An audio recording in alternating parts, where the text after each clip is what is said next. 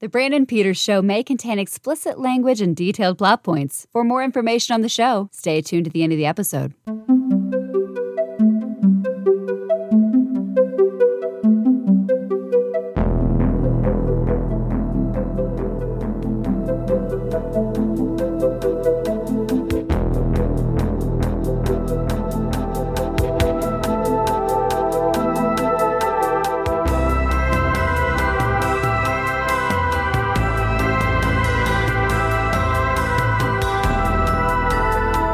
And now, here's Brandon.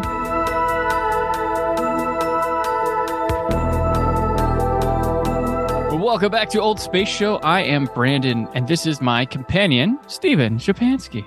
Hello there. Hello there. This series of Old Space Show follows the intergalactic swashbuckling escape antics of Raj Blake and his ruffian crew in the first season of Blake's 7. Today, we're discussing the 4th episode, Time Squad.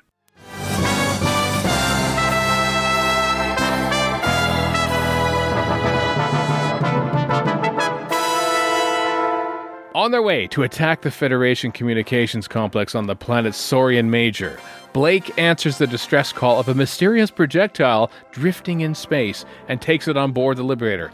Can his crew simultaneously blow up the Federation's nervous system and face the consequences of returning bodies frozen in time to life? All right, this one is directed by Pennant Roberts. Written by Terry Nation. That's the credit. As we say every time. Yep. That's what it's credited. The cast of this episode, Gareth Thomas, Sally, Little Red Navette. I was good. Yeah. Yep. Good work. I know. You've been working on it. I've been practicing. Steve and I had a rehearsal. It's good. Paul Darrow, Jan Chappell, Michael Keating, David Jackson, and the voice of Peter Tuddenham. Tuddenham as Zen. And here we are in this episode that, Stephen, I feel it seems like 2 story ideas got smashed into one. This is it reminds there's we get Callie at the end of this. Spoiler alert: we finally have our 7. They even say, I think we could probably do 7 to run this. Well, with 6, oh, you're missing Zed. I think, okay, thanks. There we go. We got the reason for the name of the show at the end of it. But I almost feel like already they're kind of spinning their wheels a little bit. I don't know. This one feels very much like, well, let's just get the 7th in here, and maybe we'll try to sort of bridge it around attacking some communications depot, and we need something to happen on the Liberator. So I guess some Time Squad, which I guess is the name of the title. The title significance is that they're the squad from time because they're frozen in time. I don't know, but they're all just like, they're all extras that nobody speaks. They're all just they become like rampaging monsters for some reason. You want to be on TV this week? Let's put some crap on your face. Exactly. That attack Jedi and Gan, and it's just like it does feel like an exercise of we need to get the 7th person in. We don't quite know how to do it because Callie shows up halfway through the episode. It's not like she's even a part of it up until then. It's a weirdly paced episode. This one, I thought. Yeah, with the ship, I stopped for a moment. I said, it's the old "we found a ship adrift in space full of bodies in cryogenic sleep" episode. Yep. So, that old chestnut. Yep. That old sci-fi trope. But that's where we're at with this. They give we got to have something for the people on the ship to do. We have to figure a way to work in a new character. And this is our first real rock quarry episode. I think I know it's Cygnus Alpha. Yeah, really dark though. That's true. Daylight quarries are different than nighttime quarries. Yeah, indeed. I was like Cygnus Alpha. It was not paved road or grass, but this truly felt like the traditional sci-fi rock quarry. Type of, and they put a red filter over everything to make it feel like a different planet. Yeah, basically Gallifrey from the Invasion of Time did the same filter. Yes. Shot around the same time as I recall too. Oh my gosh, yes, it's true. So Yeah, this one, we learn more about. We do get some character development here while we were entering a new one. We get stuff about Gan, how because he has this confessional with Jeddah, because Gan and Jeddah get left on the ship. Yeah. And, she's flashing her newest sci-fi wear. We'll get used to that over the next couple seasons, but yes. Yeah, she's celebrating her newest 80s or late 70s, early 80s sci-fi wear. Yeah. But he apparently was put into jail because some, a Federation security guard killed his woman. I love that. It's like Gan is suddenly like some old blues guy to go, he killed my woman. It's just like, all right, this is what wonderful dialogue that is. I'm not too sure, which is funny because in this one, I think I've praised Chris Boucher before for his script editing, inserting little bits of humor and lines and great lines and stuff. And I didn't feel like there was much in the first 3 episodes, but this one is great because you could tell he's in there because everyone's sort of like the very beginning of the episode. Oh yeah. Everyone's going, oh, we make a pretty good team. And then, everyone's like feeling gung ho. And then the brilliant cynicism of Avon coming, well, hooray for us. That was, I got a cackle out of me. And I sense Chris Boucher all the way. And then Gan at some later on in the scene goes to Jenna. There's no way that the Federation can catch up. And Avon again goes, well, Blake will find a way, I'm sure, or something like that. Like just the bite from Avon, courtesy, I think, of Chris Boucher, really starts to come through. Obviously, I don't think Chris Boucher would have had a line, well, he killed my woman. That doesn't feel like it comes from his pen, but there are other good lines in the episode. Yeah, Chris Boucher's like speaking to us through Avon through all of this. That's where it comes through, and that's Paul Darrow, easy scene stealer. Like he's almost villain like, but he's kind of funny. Yeah, and he's one of our team here. He's got the heart of gold, with everything. But so again, he also he mentions he has something implanted in him that he can't kill people now. Yeah, the limiter or something, which makes him pull a funny face whenever he thinks about things that are violent. Yes. And Jenna's got nothing to say there, but her show off her amazing space boots. Great outfit in this week. Great outfit. Probably my favorite season 1 outfit. Purple Jenna, pants. Yep. She's the fashionista of the Blake 7 crew. Mm-hmm. The smuggler fashion, because that's her role, right? She was the smuggler. Yep. So, definitely kind of funny.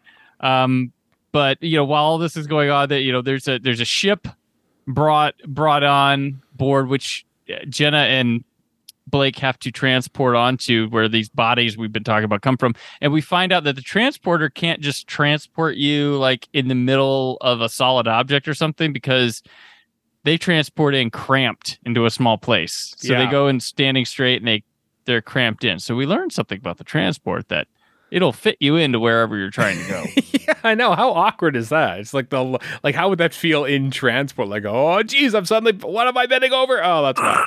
Yeah. Oh, yeah. They bring the bodies over, which we had. I mean, early days of Old Space Show, we had this episode of the cryogenic body. It had Christopher Lee in it, and they got up and did a lot more than these people. But it's like generic sci-fi A plot and B plot almost kind of put together. Yeah.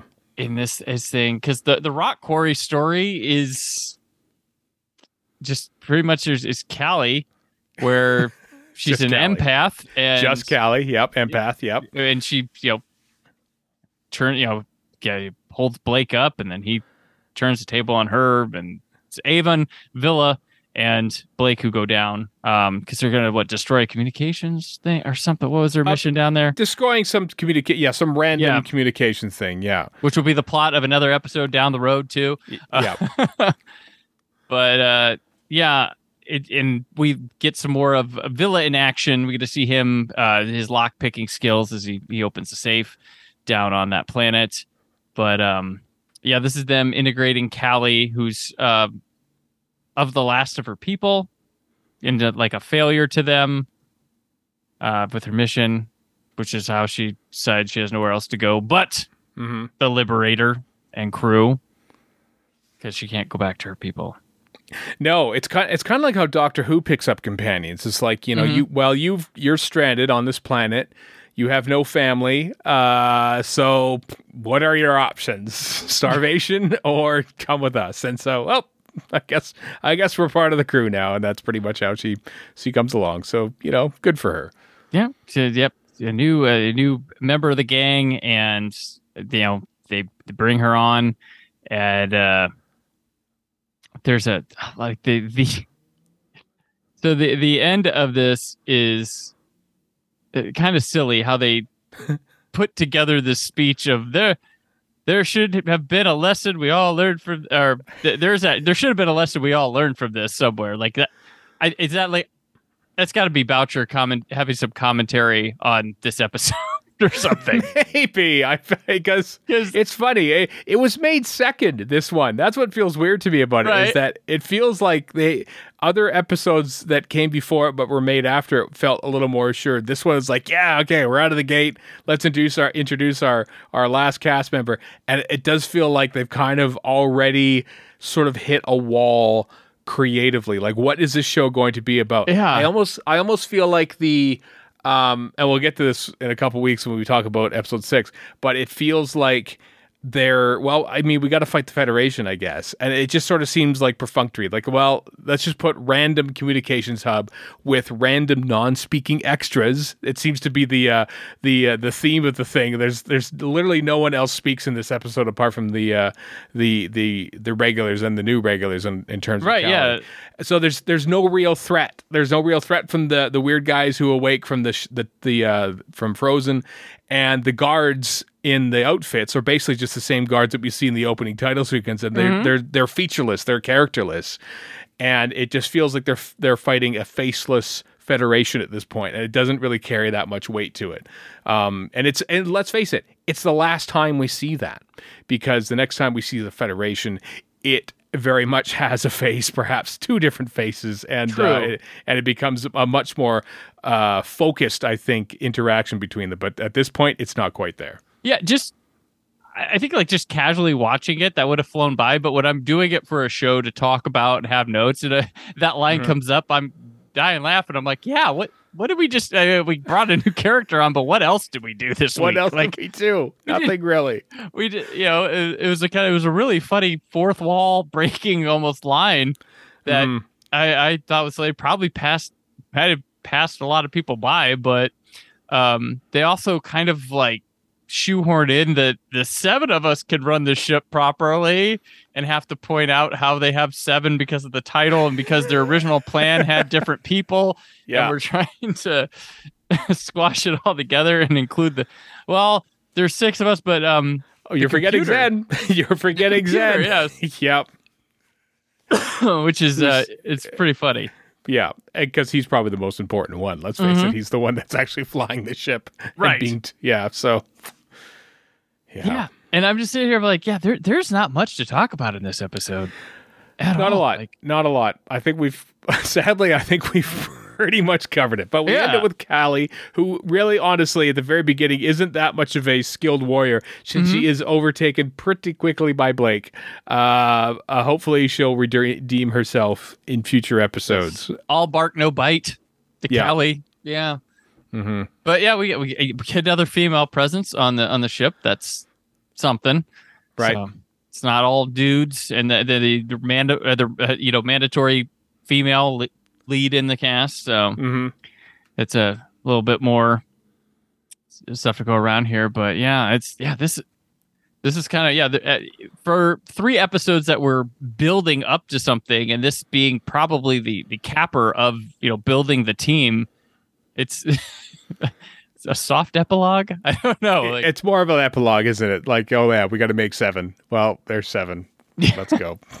Let's go. Like, do you know much about like when these people were cast and like Well, you're not going to appear till our 4th production, but you're on the show. I don't. I'm curious why they shot this one second. Maybe it was because they're shooting outside more and thus wanted to take advantage of nicer weather before the winter came along. Maybe Jan Chappell as Callie was available here, but not available for the next 2 episodes after that when, she's not even in them. So maybe they could shoot those then. Maybe the scripts for this were ready before that's often the case of how TV works too. It's like, well, this script is ready. Let's go with this one because, we got shooting dates and actors are cast and locations are booked. And so, it's funny. Blake Seven inherited the production block of Dixon of Dock Green, which was a cop show which was canceled in like 1976 or something. Okay. And they inhabited the same production block and shooting schedule essentially. So, well, we have this sort of schedule. So we'll use that. Completely disregarding that a studio-bound police show set in a precinct but not featuring much action is not the same as a space opera, which is what they're shooting with Blake Seven. So I feel like sometimes the production is not at all suited. I think they made it in 6 episode blocks and then another 6 episode block, and then the 13th episode was its own. I think that's kind of how they made it. It was completely invariant to how they would probably shoot the show from scratch if they were able to plan that. So I think that first season is kind of constricted a little bit by that antiquated BBC production schedule, and I think things sort of take a different turn for future seasons. But this first one is like a little bit weird in that regard. I have to wonder, was the bridge area of the Levelator, was that from scratch, like someone's imagination, or was that part of the police precinct refurbished into because I can see it.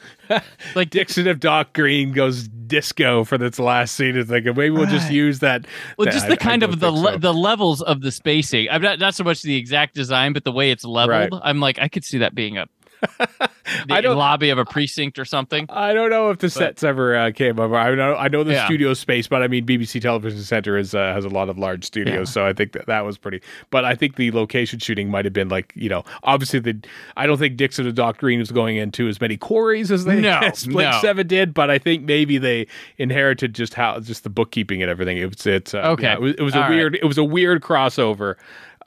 Basically cramming this square of a Blake Seven production into the circle that was Dixon of Dock Green. It made for some weird. I mean, they coped with it pretty well, I thought, in that first season. But I think there was some strife behind the scenes.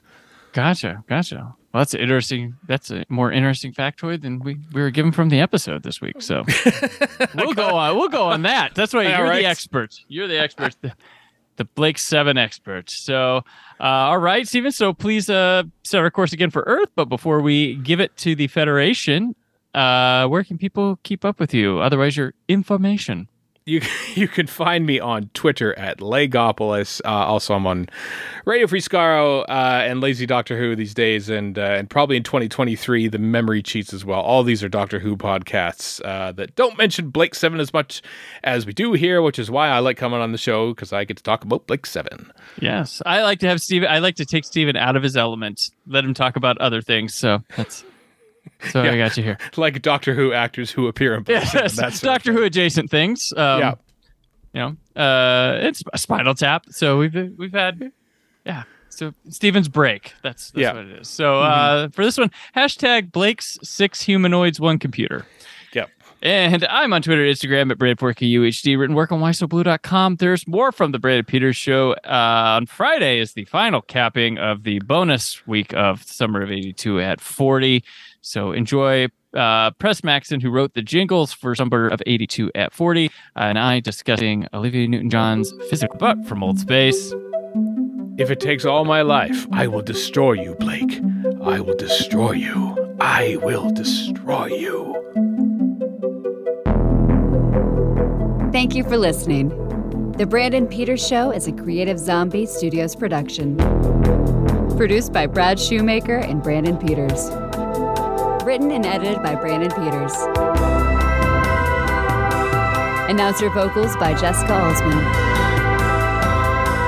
Theme song by Metavari. Web design and show art by Brad Shoemaker with Brandon Peters. All music and clips featured in the episode are property of their respective studios, and no infringement is intended. Additional information on this and other episodes at BrandonPetersShow.com. For any inquiries, press opportunities, or sponsorship, contact mail at BrandonPetersShow.com. The show is available on Apple Music, Spotify, or anywhere podcasts are found.